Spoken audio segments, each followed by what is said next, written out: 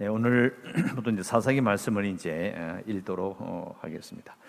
아주 옛날에 거의 연대를 계산해봐도 지금부터 한 2,500년, 2,700년 전이라고 이제 추정되는 이 사사기 이 말씀이요. 정말 옛날이죠. 상상을 초월하는 그 옛날인데 불구하고 이 말씀의 이 뜻 그리고 구조 이런 것이 정말 잘 만들어져 있는 그런 성경 말씀으로 볼 수 있습니다. 그래서 지금 문학적인 그런 것을 보더라도 대단한 수준을 가지고 있는 그런 성경 말씀이다.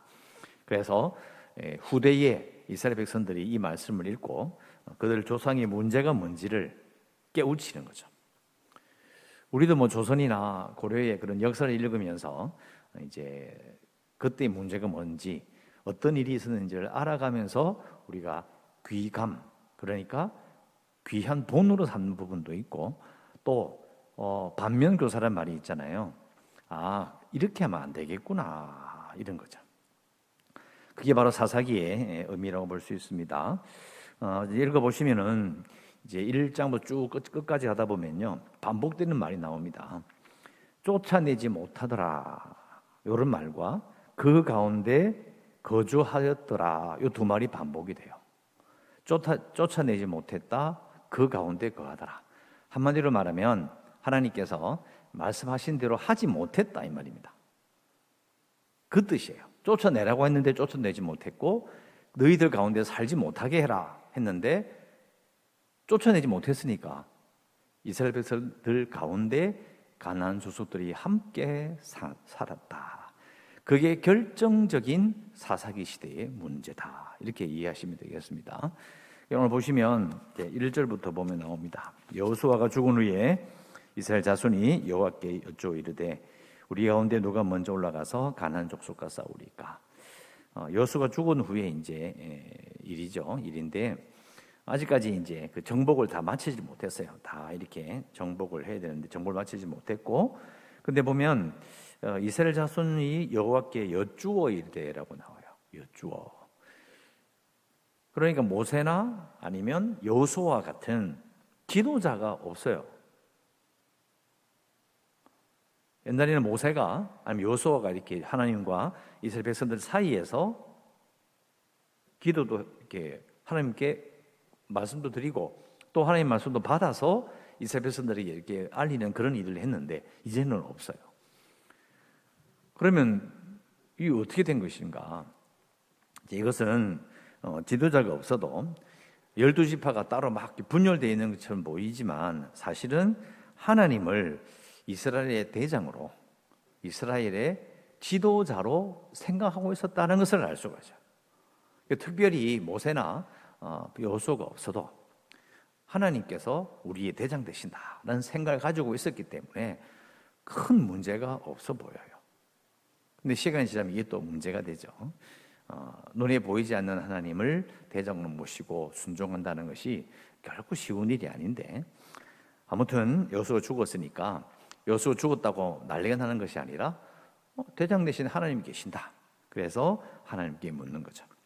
가나안 족속과 싸워야 되는데 누가 먼저 가겠습니까? 이렇게 물었더니 물론 대표자는 있죠. 대표자, 대제사장이 하나님께 묻게 되고 그래서 하나님께서 말씀하시기를 유다가 올라갈지니라고 되어 있습니다. 유다가 올라갈지니 보라 내가 이 땅을 그의 손에 넘겨주노라. 유다 지파가 언급되는 이유는 제일 숫자가 많아요. 그러니까 다른 지파가 이런 걸 안 했다는 뜻이 아니라 유다 지파가 대표적으로 언급되는 거예요. 근데 이게 보면 여러분 사해라는 거 다 아실 겁니다. 이스라엘 땅이 이렇게 길게 생겼는데요. 요 3분의 1 요 밑부분에 여기 북쪽에서 남쪽 사해가 딱 있어요. 남쪽 아랫부분에 있습니다. 여기 사해가 딱 있으면 요 사해에 이름 보실 때 왼쪽이죠. 지중해 쪽으로 약간 밑으로 여기가 이제 유다 땅이에요. 그 유다 땅인데 여기 보면 3절에 유다가 그의 형제에게 시므온에게 이르되 내가 제비 뽑아 얻은 땅에 나와 함께 올라가자라고 되어 있어요. 이유는 그 유다 땅을 받았는데요. 유다 땅 그 중간에 시므온 땅이 있어요. 그래서 그런 거예요. 같이 가자 이렇게 될 수밖에 없는 거죠. 대표적으로 유다가 이제 자기 땅을 차지하기 위해서 이제 하게 되는 것을 말하고, 4절에 보면 유다가 올라가면 시몬이 같이 갔죠. 여호와께서 가나안 족속과 브리스 족속을 그들의 손에 넘겨주시니 그들이 베색에서 10,000명을 죽였다. 대승을 거두게 됩니다. 또 베색에서 아도니 베색을 만나 그와 싸워서 가나안 족속과 브리스 족속을 죽이니 아도니 베색이 도망하는지라 그를 쫓아가서 잡아 그의 엄지 손가락과 엄지 발가락을 잘랐다. 상당히 잔인한 그런 부분이 나오죠. 또 10,000명이나 죽게 되고, 우리는 현대인들이 읽으면 하나님께서 굳이 이렇게 잔인한 전쟁을 명령하실 필요가 있는가, 이렇게 생각하는 사람들이 있습니다. 저도 어릴 때 그렇게 생각했었고요. 그런데 7절에 보면 아도니 베색이 이르되 옛적에 70명의 왕들이 그들의 엄지손가락과 엄지발가락이 잘리고 내 상 아래에서 먹을 것을 줍더니 하나님이 내가 행한 대로 내게 갚으심이로다. 이스라엘 백성들은 이 아도니 베색의 엄지발가락을 자르는 것으로 끝이 나는데, 그러나 아도니 베색은 이스라엘 백성들이 가나안 땅에 들어오기 전에 숱한 전쟁과 잔인한 그런 일들을 많이 했다는 것을 알 수 있어요. 그러니까 아도니 베색 스스로도 아는 거예요. 내가 행한 일들이 너무 잔인했고 너무 나쁜 일이었는데 하나님이 그걸 네게 갚으신다라고 자기 스스로 말할 정도였다는 거죠. 그러니까 우리 현대인이 볼 때는 정복하고 진멸하고 쫓아내고 이런 것들이 너무 잔인하다 이런 생각할 수 있는데, 그러나 하나님께서 이미 가나안 땅에 저질러진 잔인함과 전쟁과 그런 악한 일들에 대한 하나님의 심판이라는 거예요. 이 사람들 중에서 보면 그런 사람들이 있어요. 하나님의 사랑이시라며, 근데 왜 이 세상을 심판하시고 왜 악인을 벌 주느냐, 악인을 벌 주지 말고 달래면 되는 기고 왜 심판하냐고, 잘 갖고 가지고 계속 가면 되지, 이런 사람들이 있어요. 전부 다 인간 중심의 생각이죠. 우리가 볼 때는 참 괜찮은 것처럼 느껴지니까 우리 심판하시는 하나님 하면 이게 이해를 못 하시는 분들이 있죠. 근데 이 가나안 땅을 심판하시는 하나님의 큰 역사 가운데 이스라엘이 사용되는 것뿐이에요. 왜? 시간이 지나니까 하나님 뜻대로 살지 못하면 이스라엘도 심판받잖아요.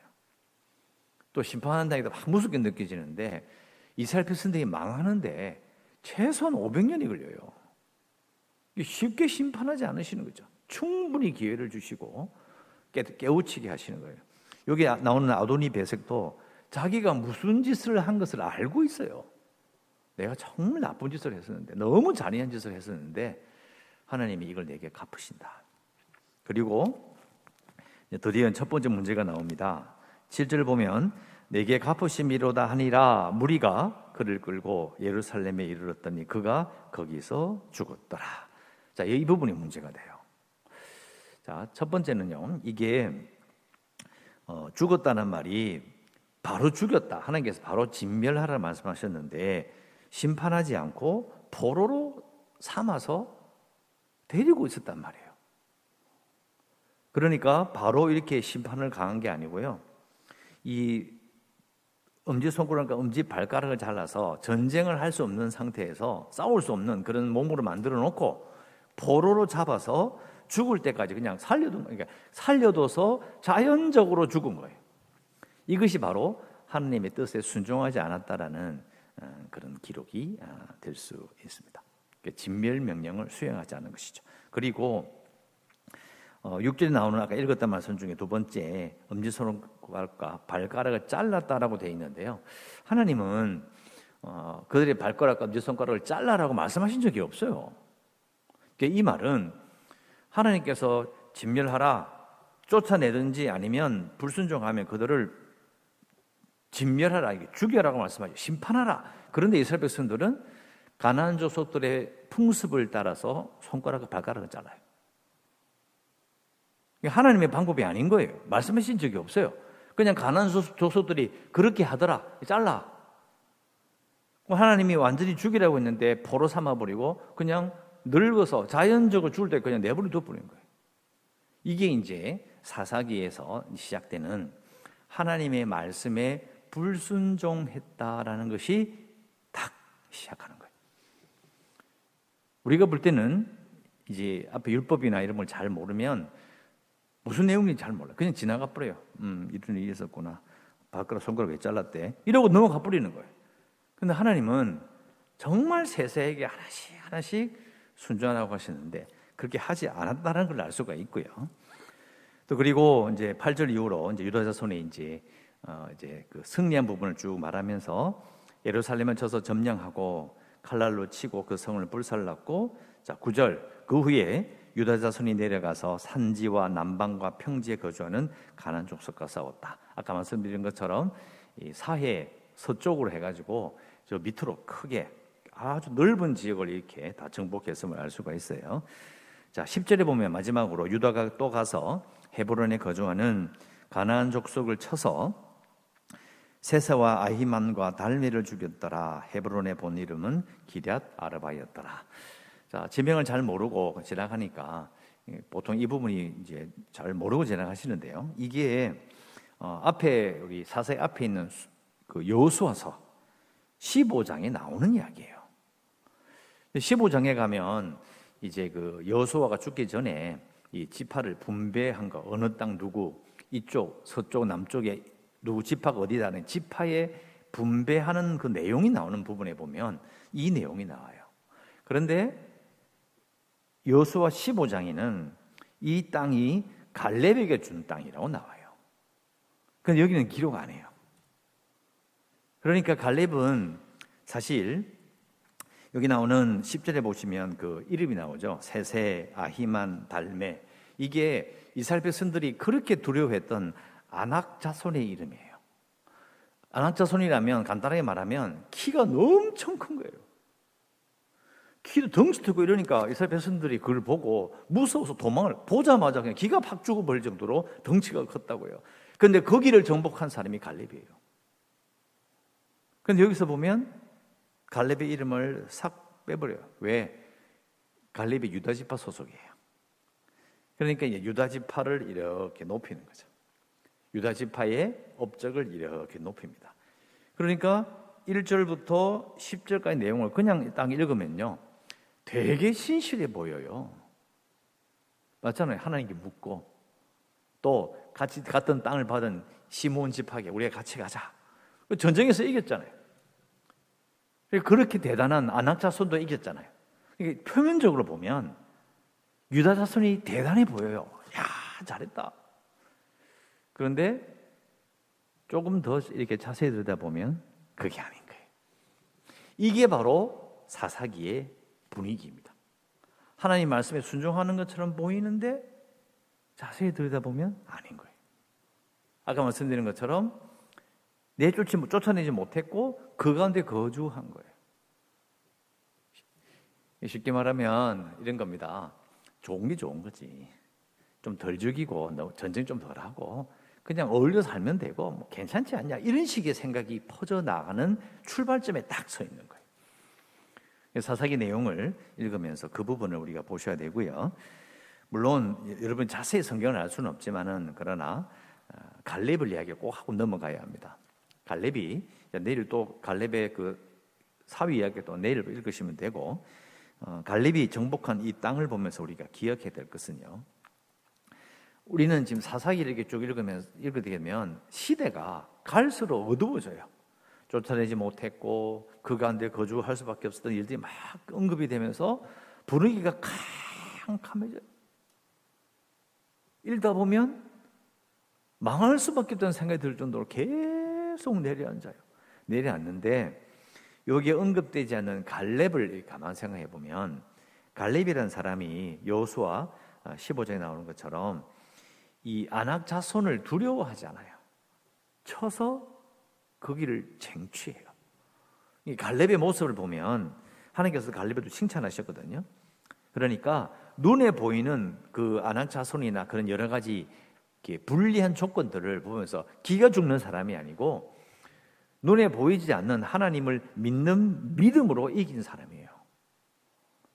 그래서 갈렙의 모습을 이제 생각해 보면 온 세상이 이스라엘 백성들이 가나안 땅에서 완전히 믿음이 사라지고 완전히 이렇게 굴러 떨어지는 느낌이 들 정도로 이 모든 이스라엘 민족이 타락해 가는데, 그러나 끝까지 타락하지 않는 이유는 뭐냐면 갈렙과 같은 사람이 있었기 때문에. 그래서 이제 보면 계속해서 사사들이 이렇게 신실한 자들이 계속 나타나거든요. 하나님이 세우시고 또 하나님을 향하여 헌신했던 자들이 사라지지 않고 계속 그 자리에서 탁 올라와요. 계속 시대마다 올라와요.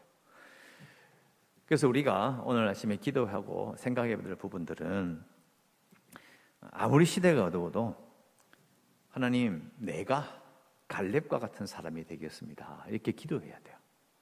그게 포인트입니다. 이게 이스라엘 백성들이 계속 굴러떨어지고 온 나라가 망하는 것처럼 보이지만 그 가운데 하나님을 제대로 믿는 사람들이 있다.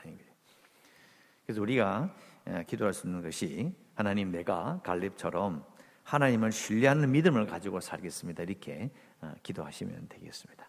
그걸 보면서 이제 큰 그림은 굴러떨어지고 있지만, 그러나 그 가운데서도 하나님의 역사에서 신실한 자들을 세워서 민족을 구원해내시는 그 밝은, 또 그 좋은 면들을 우리가 봐야 된다는 겁니다. 그래서 내가 갈렙처럼 하나님을 신뢰하는 믿음을 가지고 살겠습니다라고 꼭 기도하셨으면 좋겠고요. 계속 기도하던 대로 교회를 위해서, 그리고 재개발과 코로나19 극복을 위해서 연약한 성도들과 우리 주일학교 아이들, 그리고 선교지를 위해서 오늘도 기도하시고, 오늘도 하나님의 은혜 가운데 살아가시기를 주의 이름으로 축원합니다. 기도하겠습니다.